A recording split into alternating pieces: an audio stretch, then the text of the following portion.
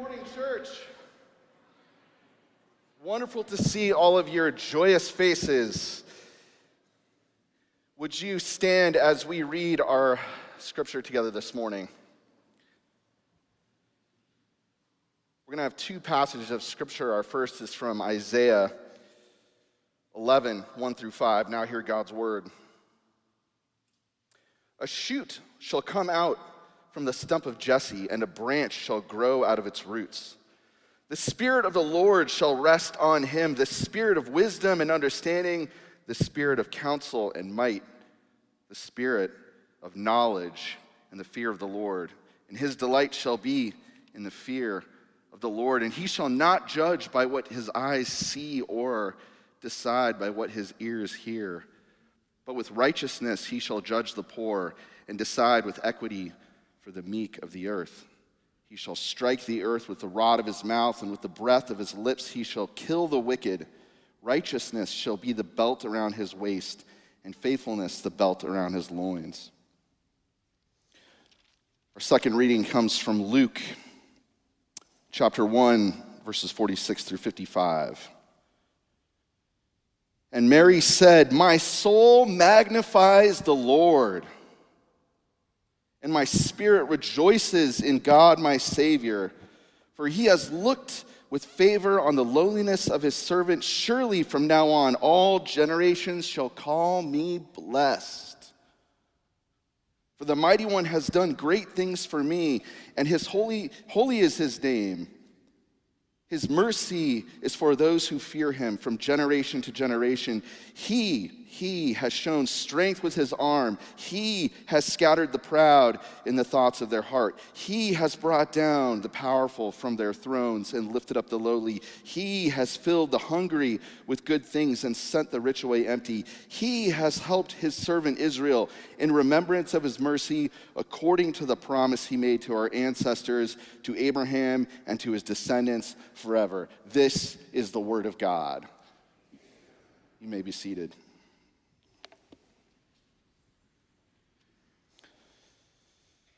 Now, a few weeks ago, I was invited to attend the Disney Candlelight concert, and it was really extraordinary because, and I didn't know this was the name, but the Lake Avenue Church Sanctuary Choir was there as one amongst the many choirs who were singing, yeah. And their voices were the best, clearly.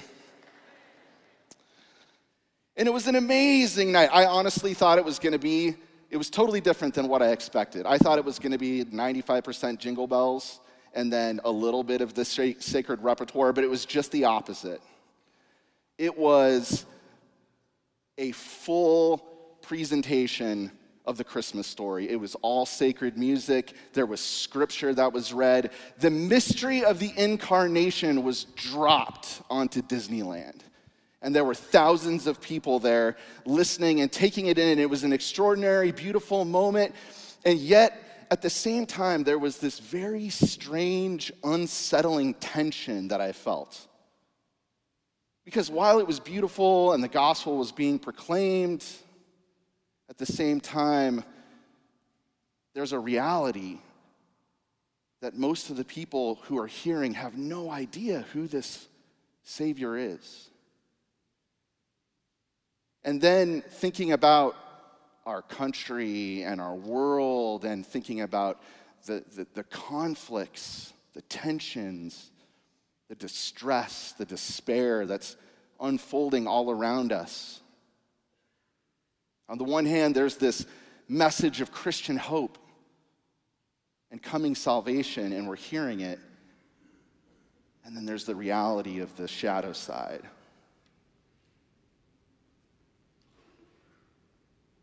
It reminds me of the tension that was there, reminds me of the psalmist who says, "How long, O Lord? How long?" I think during this season of Advent, we sit with this tension. It's uncomfortable. We sing joy to the world, "O come Emmanuel." We sing and we hope and we feel that. And then we feel the tug and the pull and the reality of the shadow side. And out of that, I think, can come this deep longing that we have for something, for a vision, perhaps, to see God bring about restoration. Finally, once and for all, when will it come? How long, O Lord? What we do with that longing, with that tension, is very important. Because what we do with it can either lead to languishing or flourishing. Now, the people of God long felt this tension of how long, O Lord? They long felt this tension, and we hear this from Isaiah. The people of God had long been in a place of exile. Even though they had returned, they were still in a place of perpetual exile. And that is because even though they had returned to their own land, they existed under the occupation of other brutal, merciless, calloused rulers and nations. Persia, Greece, Rome. They're home, but they're in exile. They're in perpetual exile. They're home, but they're not free. How long, O Lord? But Israel had a promise. And that promise was given by one of their poet prophets, Isaiah, that one day a Savior would come, and out of their devastated existence, an existence that probably felt like a field of trees that had been axed down and was just a devastated plain of stumps, that out of that existence, the promise was a shoot, a little shoot would come up from the stump of Jesse. And it would become like a branch growing out of his roots. And this branch will be a righteous prophet, a priest, a king, a Messiah. And rather than being driven by the spirit of the age with brutality and callousness and triumphalism, this king would be driven and would have the Spirit of the Lord resting upon him.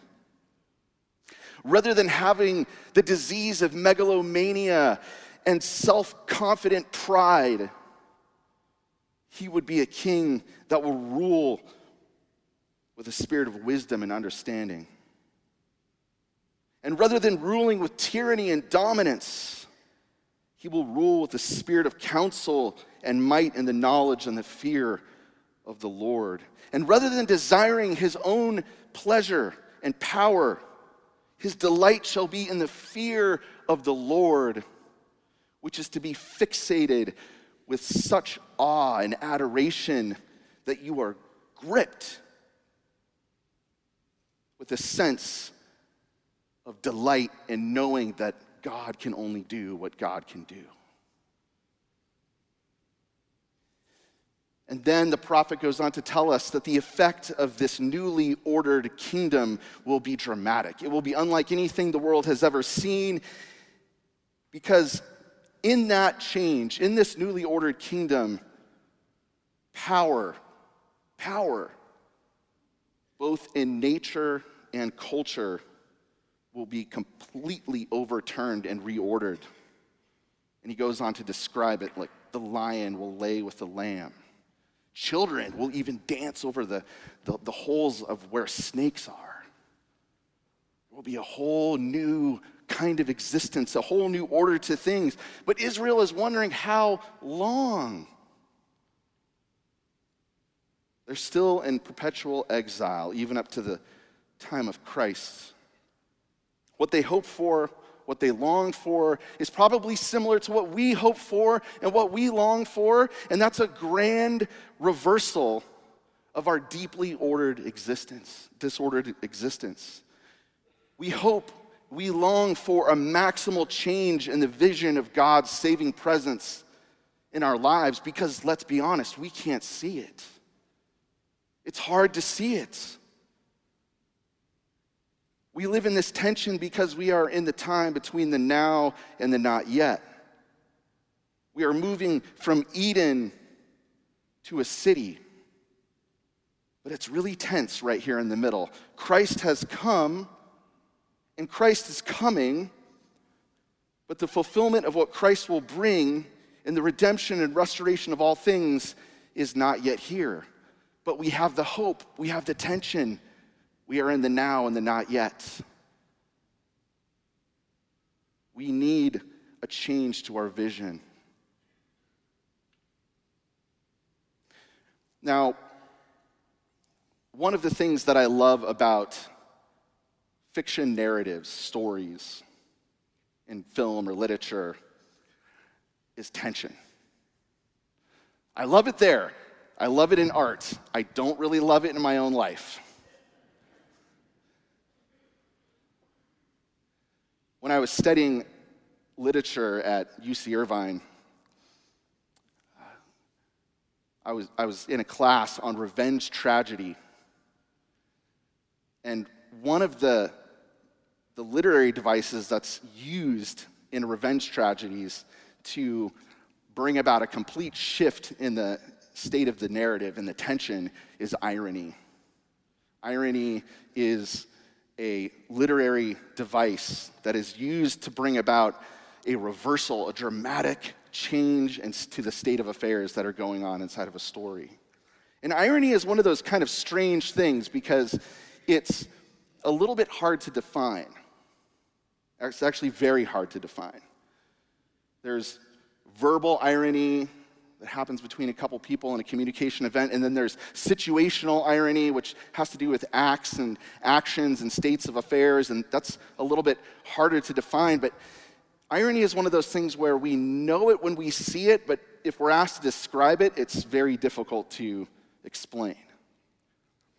One writer says it's something like when the pickpocketer gets pickpocketed.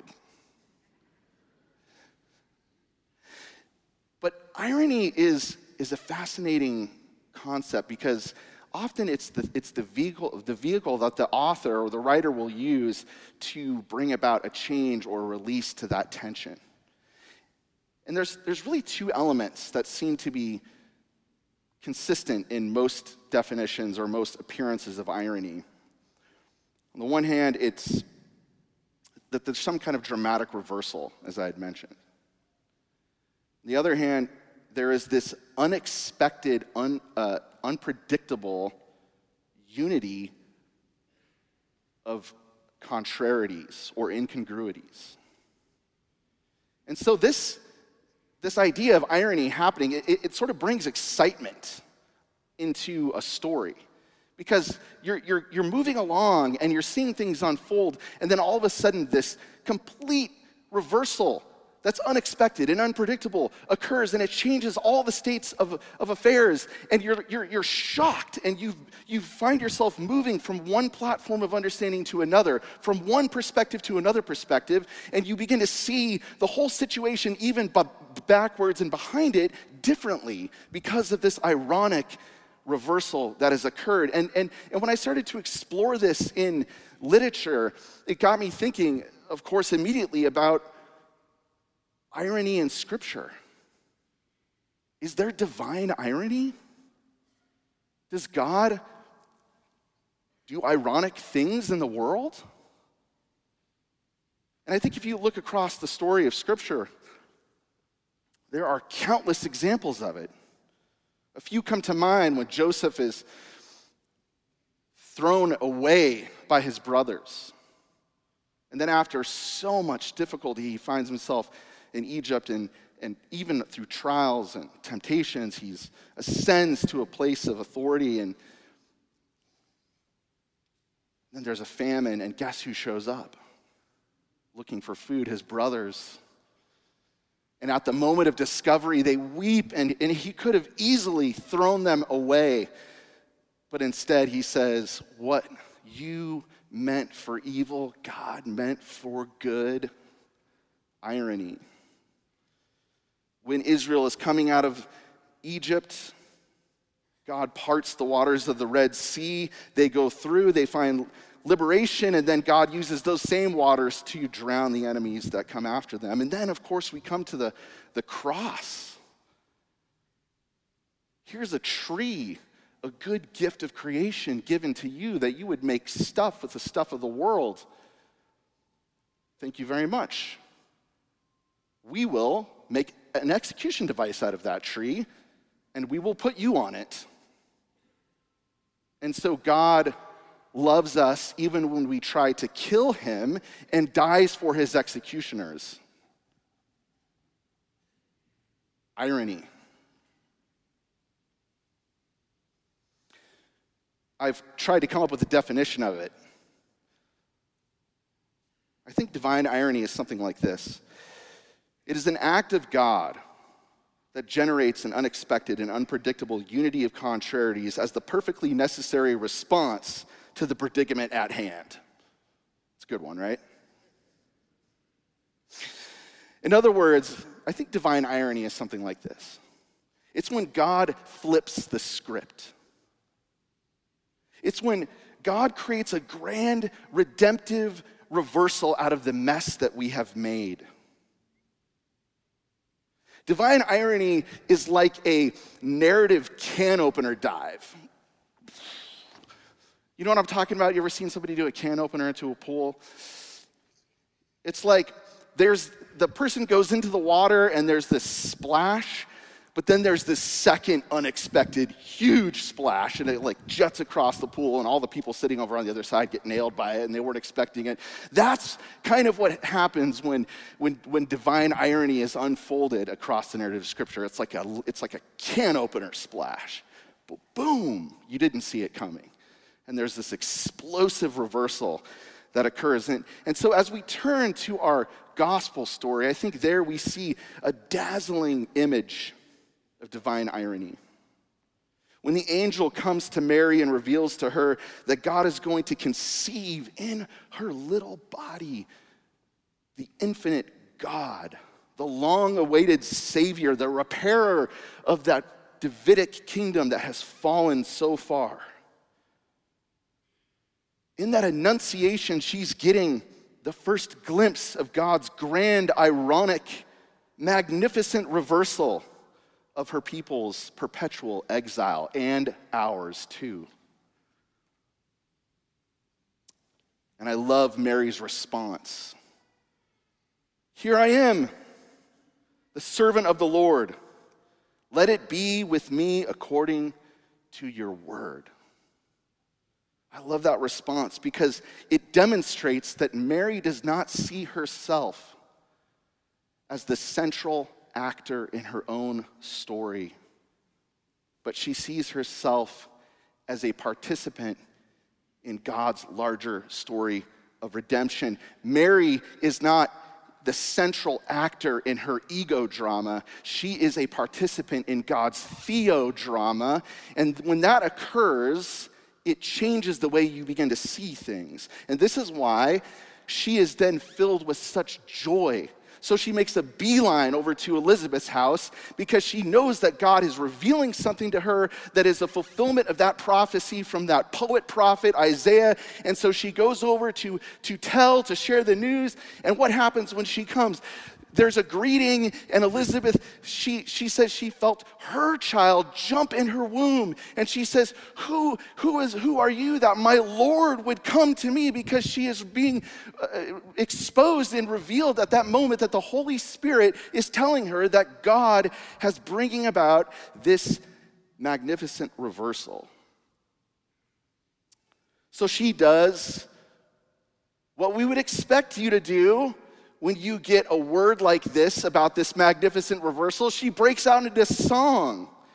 And it's a wild celebratory song. It's a clapping, foot-stomping song. It's a ballad. It's a presentation of the gospel before the gospel, because in the face of Herod's calloused brutality backed by Roman power, this song dramatically announces that God in Jesus is going to begin a long, enduring work of dropping a heavenly can opener on the disordered powers of this world to set it right and to bring salvation, and it will be a foreshadowing of his death and his resurrection and his salvation, which is to come.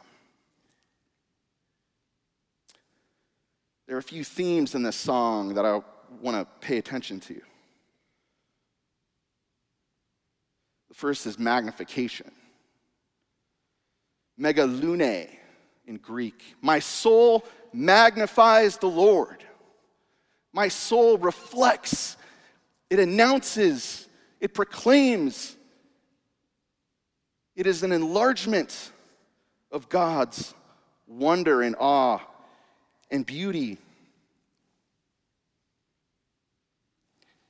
And then she says, all generations will call me blessed. This is not a statement of pride. It is a recognition.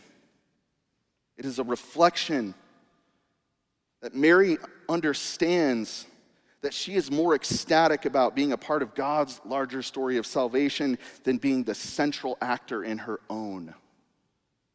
And because of that, God brings about an ironic, magnificent reversal to her story. That through this miraculous birth, her lowliness will be met with favor, and all generations will call her blessed. The point here is this.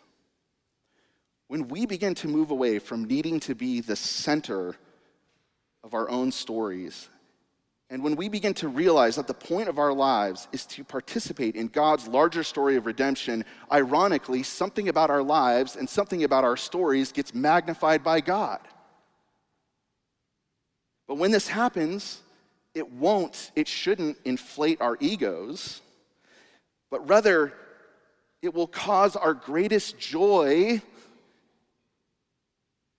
to be that Christ's presence would shine and be made known in the world. Joy. Joy is a strange concept. It's not that frivolous happiness and fulfillment that we might want to think it is. C.S. Lewis described joy like this. Joy is distinct, not only from pleasure in general, but even from aesthetic pleasure. It must have a stab, pang of the inconsolable longing. He says, all joy reminds, it is never a possession, always a desire for something longer ago or further away still about to be. In Surprised by Joy, he really defines joy as this deep longing for Christ himself. That will sustain you. That kind of joy, that kind of desire will move you away from languishing towards flourishing in the middle of the tension. In the second part of the song, it is important to take note that God is the subject of the powerful verbs that Mary uses. He has shown strength with his arm. God has shown strength with his arm. He has scattered the proud in the thoughts of their hearts. He has brought down the powerful from their thrones and lifted up the lowly. He has filled the hungry with good riches and sent them away empty. He has helped his servant Israel in remembrance of his mercy. God is the actor here. It's tempting to want to look at this story and think this is a call to human action for revolution. This is where we take the revolution into our hands. This is where we bring about the reversal that needs to come into this world. It is not that kind of a call. It is a celebration of God's action. This song is a joyful shout that this act of conception has set in motion the decisive cosmic saving work of God. And it is an invitation to us, like it was to Mary, to participate in God's redemptive work, to be called into it, to begin to be people who can see those ironic, magnificent reversals occurring in the muck, in the mire of our broken world.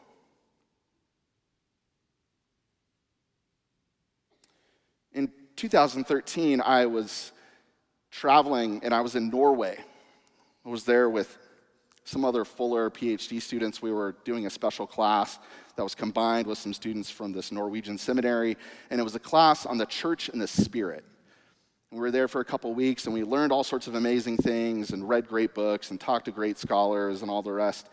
And the day that I'm supposed to leave, I'm out at the bus stop near the hotel, and I'm waiting there for the bus. And the bus comes, and I get on the bus, and I'm driving to the airport. It's a nice sunny morning in Oslo. Get to the airport, check in, and I realize I left my backpack at the bus stop, which had in it my computer, my money, my wallet, my passport.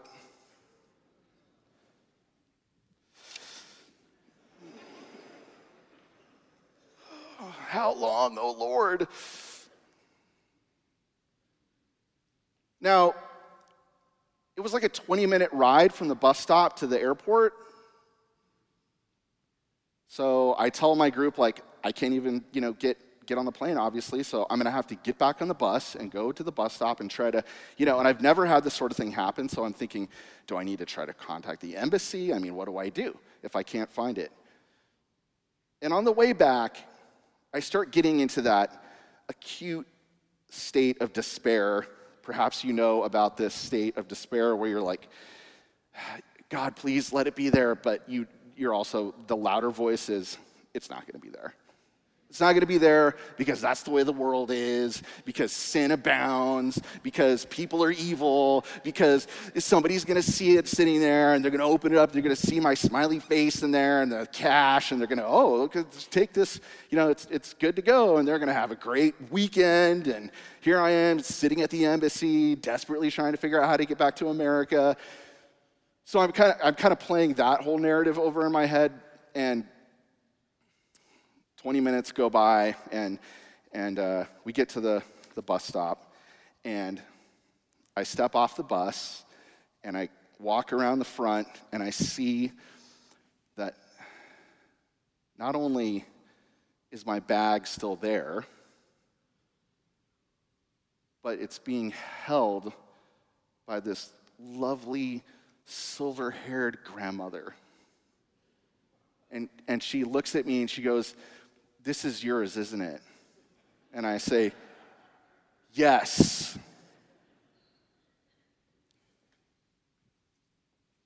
And she said, I came to the bus stop and I saw it sitting here, and I looked inside and I saw your computer and your passport and all that, and I realized this is really not good. So I thought I would just sit here and wait for you to come back.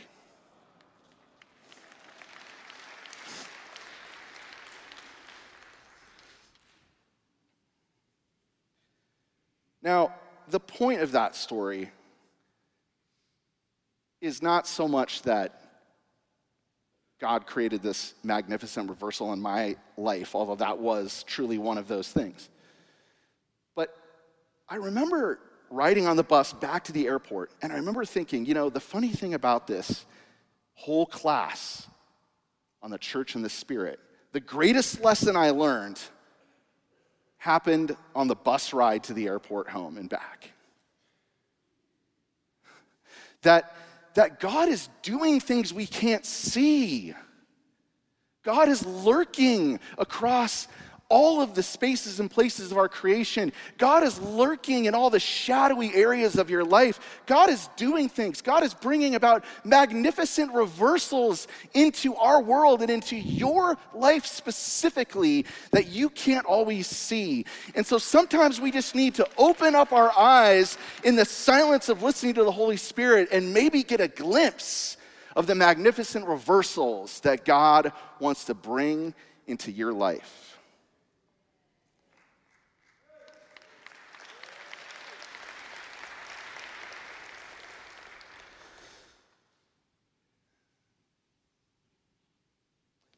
I'm going to end with this word from a poet, John Milton. John Milton is my favorite poet. He wrote a poem called Paradise Lost. And just to say a brief word about it, it's really a poem about the first 3 chapters of Genesis, Adam and Eve's creation and fall.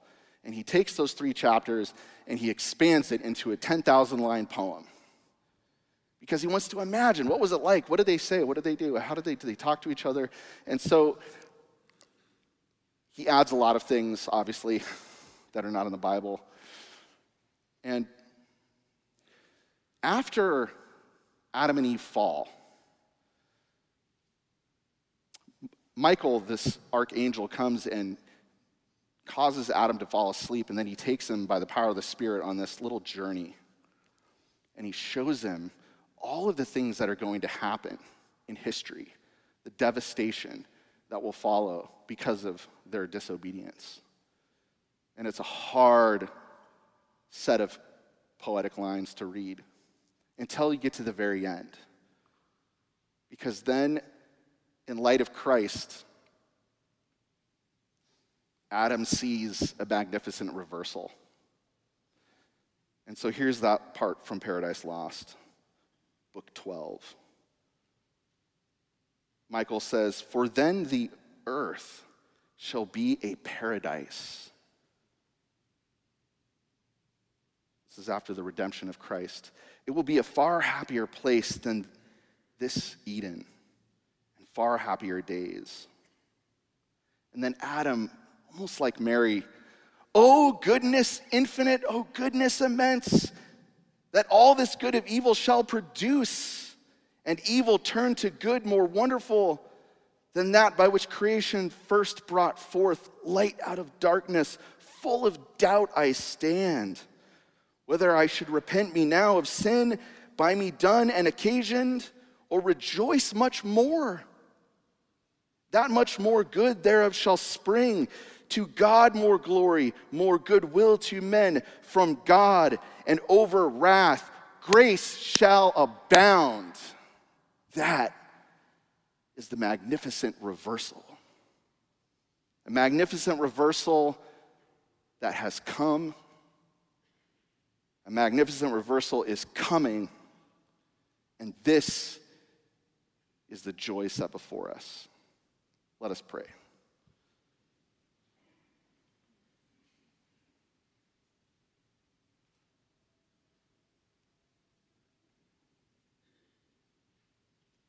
God, we take a moment to rest in silence, to listen for your word.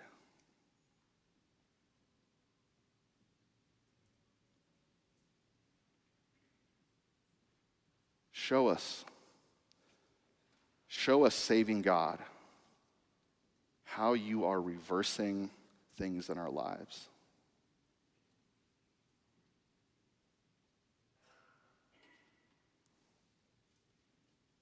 Give us eyes to see and ears to hear the glory of your love and grace which abounds for us and for the creation. Amen.